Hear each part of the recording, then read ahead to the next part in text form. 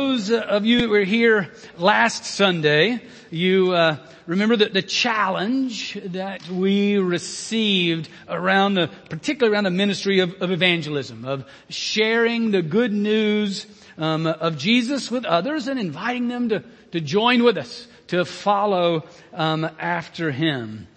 And as I thought about that, one of the things, there are many things that came to mind, I'll share a few more later, but one of the things is, why do people become Christians?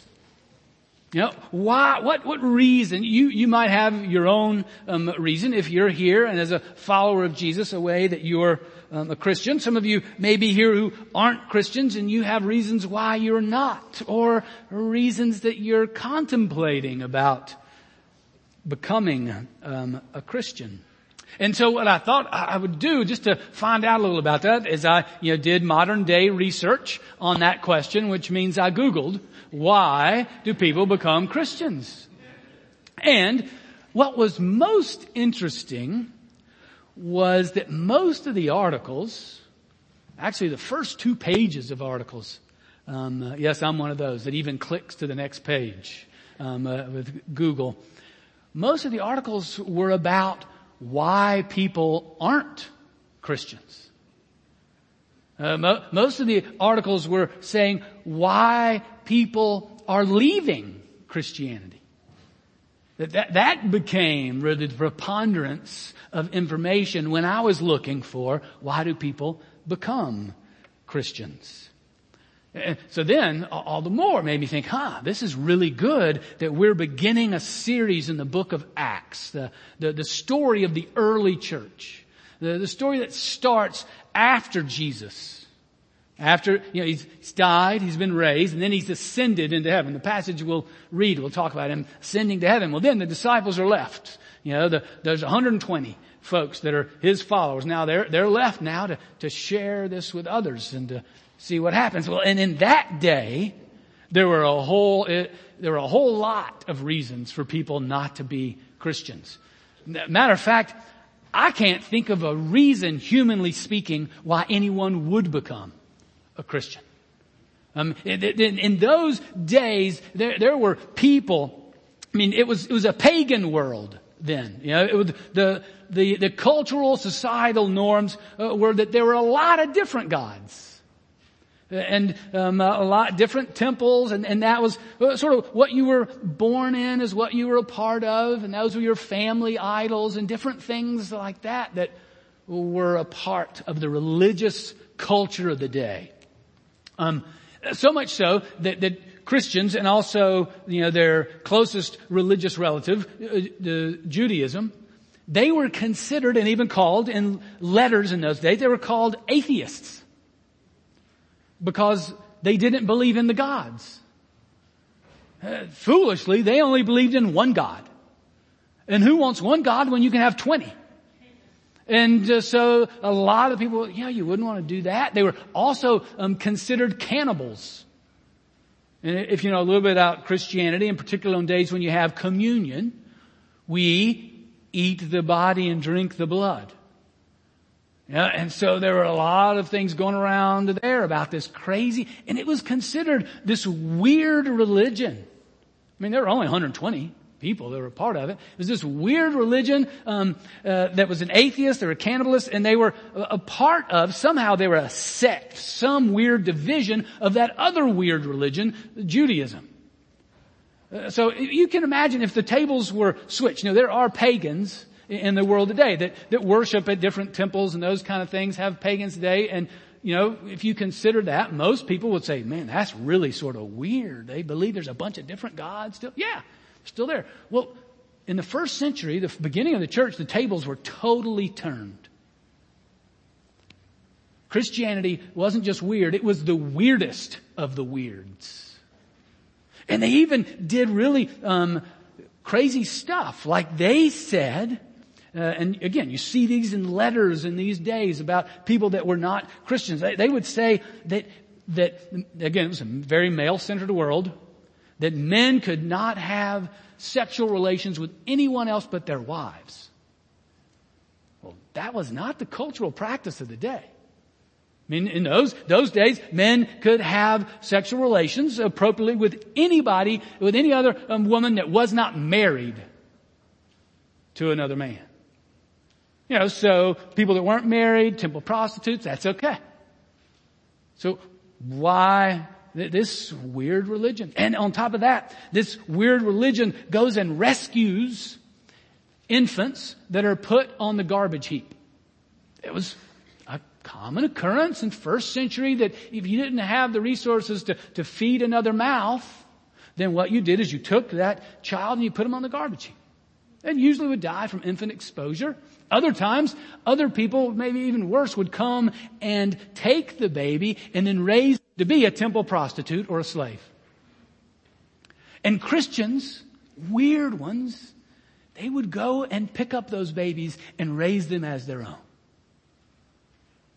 So all the social, all the societal, all the cultural norms were saying, this is a weird Looney Tune religion that's going to make you do weird things like that. On top of that, being the minority religion, they were the easy scapegoat. So the Roman government of the day was occupying the land.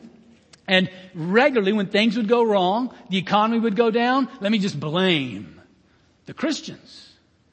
And let's go take them out, put them in jail, kill them.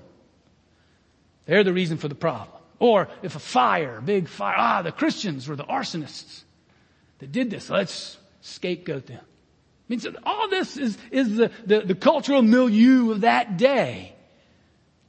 So why in the world then would anybody become a Christian?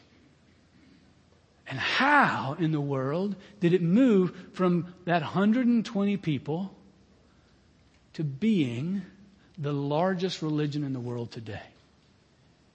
That's what we're going to look to see. What do we learn from this story of the early church on this journey that we say is hazardous? I mean, you will get kicked out of your family. You will get thrown out of your country. You can be thrown in jail and you can be thrown to the lions. It can even be deadly. It is hazardous, but it is secure because we know it's the work of God. Well, what happened? How did that work then? And today we'll look at the very beginning of that story in the first chapter of the book of Acts. It's found on page 909 in your pew Bible, or you can follow along whatever form you have a Bible, or you can read along on the screen. We'll read the first 11 verses of the first chapter. Let's pray together. Almighty God, again, we thank you for your written word as it speaks to us of your truth. Now may the power of your Holy Spirit indeed fill us with that word, change us, transform us, guide us to know you, to love you, and to follow you. In the name of Jesus we pray. Amen. All right, Acts chapter 1, starting with verse 1. In the first book, O Theophilus, I have dealt with all that Jesus began to do and teach until the day when he was taken up, after he'd given commands through the Holy Spirit to the apostles whom he'd chosen. He presented himself alive to them after his suffering by many proofs, appearing to them during 40 days and speaking about the kingdom of God. Now, key thing right there, so the writer in this is named Luke, and he wrote a gospel, Luke, and he's saying, now this is my second book, and this is what I'm going to tell you what happens after Jesus' ascension. But in that short period of time, those 40 days, he's telling us he's preaching about the kingdom of God. He's taking that last 40 days to tell his 120, this is the way of God. This is the way that God wants us to live together. And this is the way you're going to be my followers. So I like to say, this is the way you're going to be shaped like me. That we're to be a people, just then, shaped by Jesus, for Jesus, and like Jesus. That's what it means to be the kingdom of God. So it means to be the church. And he's setting that out at the very beginning. You're living according to the kingdom of God. Remember that because we'll come back to it in a moment. And while staying with them, he ordered them not to depart from Jerusalem, but to wait for the promise of the Father, which he said you heard from me. For John baptized with water, but you will be baptized with the Holy Spirit not many days from now." So when they'd come together, they asked him, "Lord, will you at this time restore the kingdom to Israel?" And he said to them, "It is not for you to know times or seasons that the Father has fixed by his own authority, but you will receive power when the Holy Spirit has come upon you, and you will be my witnesses in Jerusalem and in all Judea and Samaria and to the ends of the earth." And when he said these things, as they were looking on, he was lifted up, and a cloud took him out of their sight. And while they were gazing into heaven as he went, behold, two men stood by them in white robes and said, "Men of Galilee, why do you stand looking into heaven? This Jesus who was taken up from you into heaven will come in the same way as you saw him go into heaven." This is the word of the Lord. Thanks be to God. All right, so he's been preaching the kingdom of heaven with him. Now he's going up to heaven, and the key verse here is the key beginning verse for why did anyone become a Christian? That is through Jesus-shaped people who are witnesses of him everywhere they go, even to the ends of the world. Jesus says, that's the key verse in this, "You will receive power from the Holy Spirit to be my witnesses everywhere you go, even to the ends of the earth." So you're going to be, this is the way, why people become Christians. It's not by the power of the world. It's not by the power of human ingenuity. It's not by the power of our creativity. It is by the very power of the Holy Spirit that people will become Christians. And you see that in there when the disciples said, "Is this the time that the kingdom of Israel is going to come?" Yeah, because what the disciples want then, what they're thinking is, this is what's going to happen. We're going to flip things on their head. You know, Rome has been the ruling power, and so therefore everybody's pagan because that's what Rome says. And so because they got the power, that's what everybody's got to be. So now he's going to take us and he's going to put us on top. We're going to have the power and we're going to make everybody follow Jesus. And Jesus says, "No, this is not about your kingdom. This is about the kingdom of God.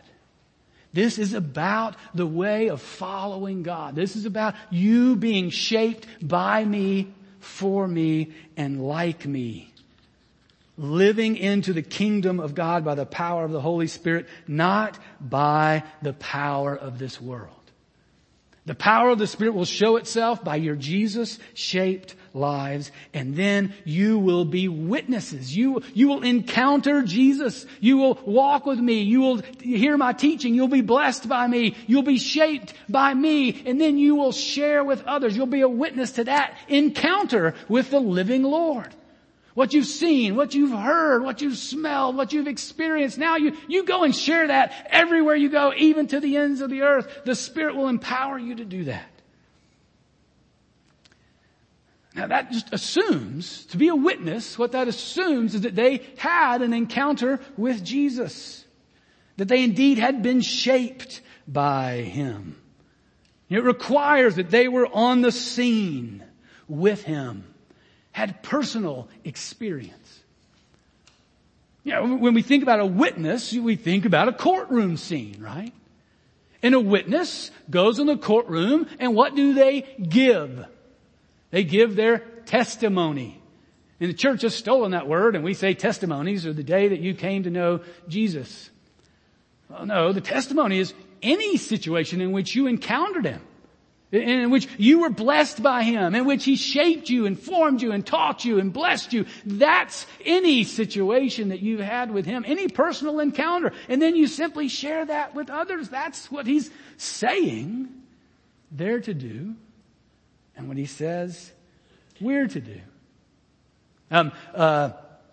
Thursday, I was down at the Freedom Center, the Underground Railroad Museum, down there right across the street from the big Ferris wheel. What's that called? Star Wheel or something?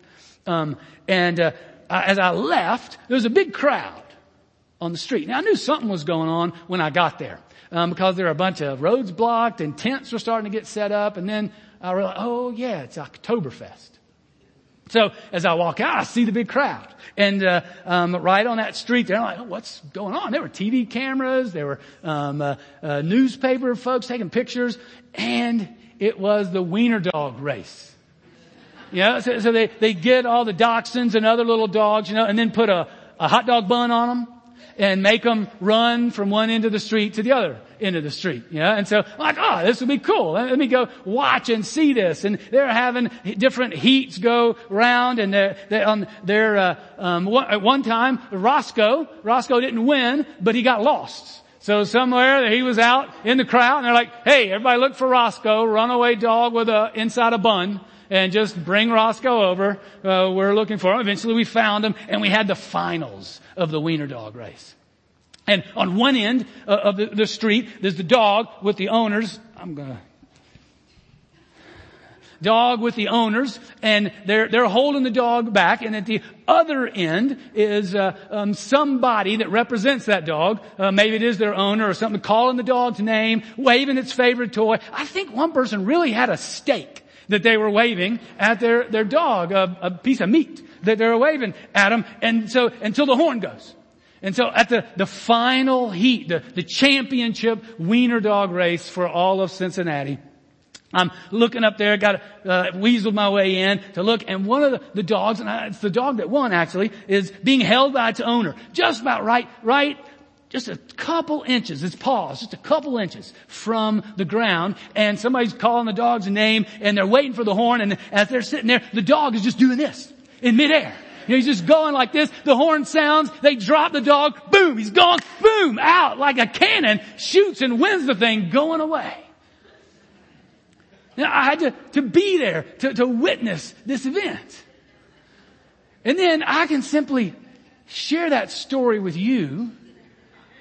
And there may be some of you that say, hey, that sounds fun. I'm going to go next year.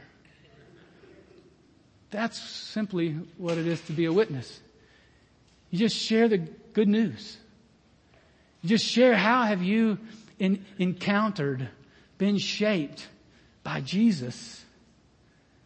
And you share that with others and invite them. You want to experience the same. Now, one of the challenges in this is that it requires that we're having experiences with Jesus. The very challenge with this is that we can't let our relationship with Jesus be on autopilot. And that can happen. That I can see it's happened in my own life. And it usually takes something to then make that autopilot get back, to be turned off and put it back in my hands. One of those events happened recently, just last Sunday. And for those of you that were here, we received a prescription from a transformation consultation. And as I mentioned at the beginning, it was one that challenged us with the ministry of evangelism. And challenged us in the sense of, you have not been led in a way that leads to a ministry of evangelism.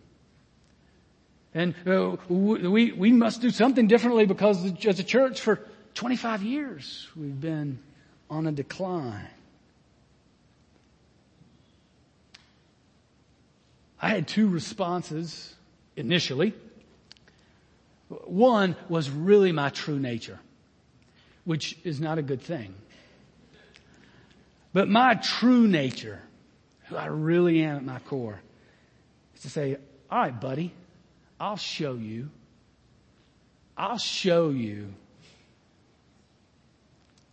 that this can be done.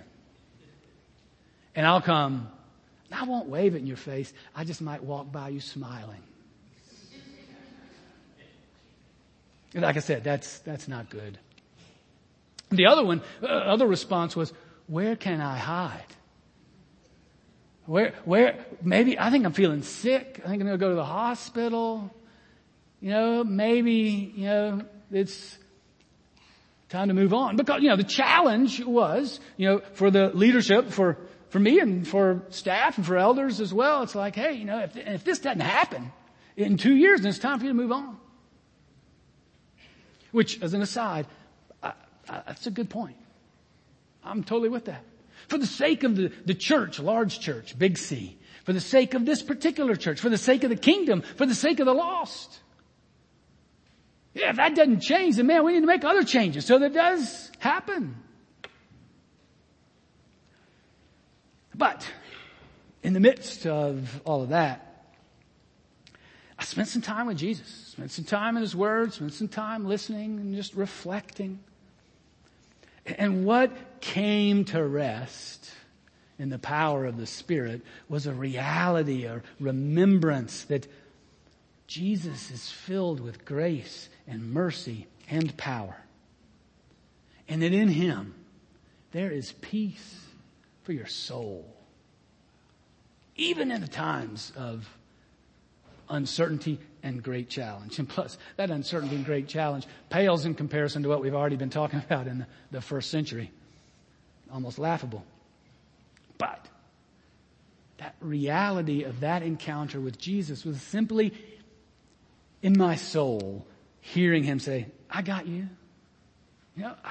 Remember, I had you then, I had you then, I had you then. I got you now. You may fail. It may not work. Jesus is speaking to my soul. But I'm not going to fail. What I'm about is for sure to happen. Yes, it's hazardous, but it is certain. So why don't you practice faith? Trust. Depend on me. Because remember, this isn't the kingdom of Drew. This is the kingdom of God. So in that, Jesus was shaping me. And then I get to be a witness to Him by sharing that with others. I can tell my unbelieving friends and my believing friends of how Jesus is shaping me and real in my life. See, and that's really what evangelism is. That's what's happened here. That's what Jesus is, the orders He's giving to His people. That just go and tell them what you've seen, what you've heard, what you've experienced with me. Because people don't need most folks don't need explanations of doctrine and theology. They want to know how Jesus has changed you, how He's given you life, how He's led you to flourish in Him, how you have been shaped by Him. Because what Jesus, He knew then, He's known all along, what we really know now, and that is the best way to share good news is by word of mouth. That it goes from person to person. And every study after study after study shows that wins. Even today, that wins. That's better than Yelp. That's better than any social media. That's better than celebrities. That's better than commercials. That's better than any kind of persuasive technique that's used. Simply word of mouth. I had that yesterday. Kathy and I were coming back from my youngest child's rugby game, and we had heard from Barton Penny Sour, some of you may know, that there's a really good barbecue place. Now, it's right next to, or it's connected to, it's in the same building as a gas station. Now, that does not, my refined wife, that does not encourage her. In a gas station. It's in a gas station, but somebody told us that it was good. Now, for me, I'm sort of a hick from Alabama. And so I know, garbage or gas stations and barbecue places, they go together. Yeah, I can see that. But we would not have gone there if we hadn't heard from Barton Penny. Hey, this place is good. So go and stop there. And we did. And they were right. Jesus knew that it was by word of mouth. Like I said, you don't need the pyrotechnics. You don't need the poetry. You don't need the huge explosions. You just need Jesus-shaped people to share how Jesus has shaped them by the way they act and by the stories they tell. Now, I ran across this, Eugene Romanovsky. He's a visual artist. It means he makes movies. And he needed to sell his 96 Suzuki car. All right. And so he, using his gifts, put together a 2-minute video. All right. And on this video, he's going to try to use all his gifts to sell his car. Now, I think, it worked, eventually in the first, here we go. This is his video.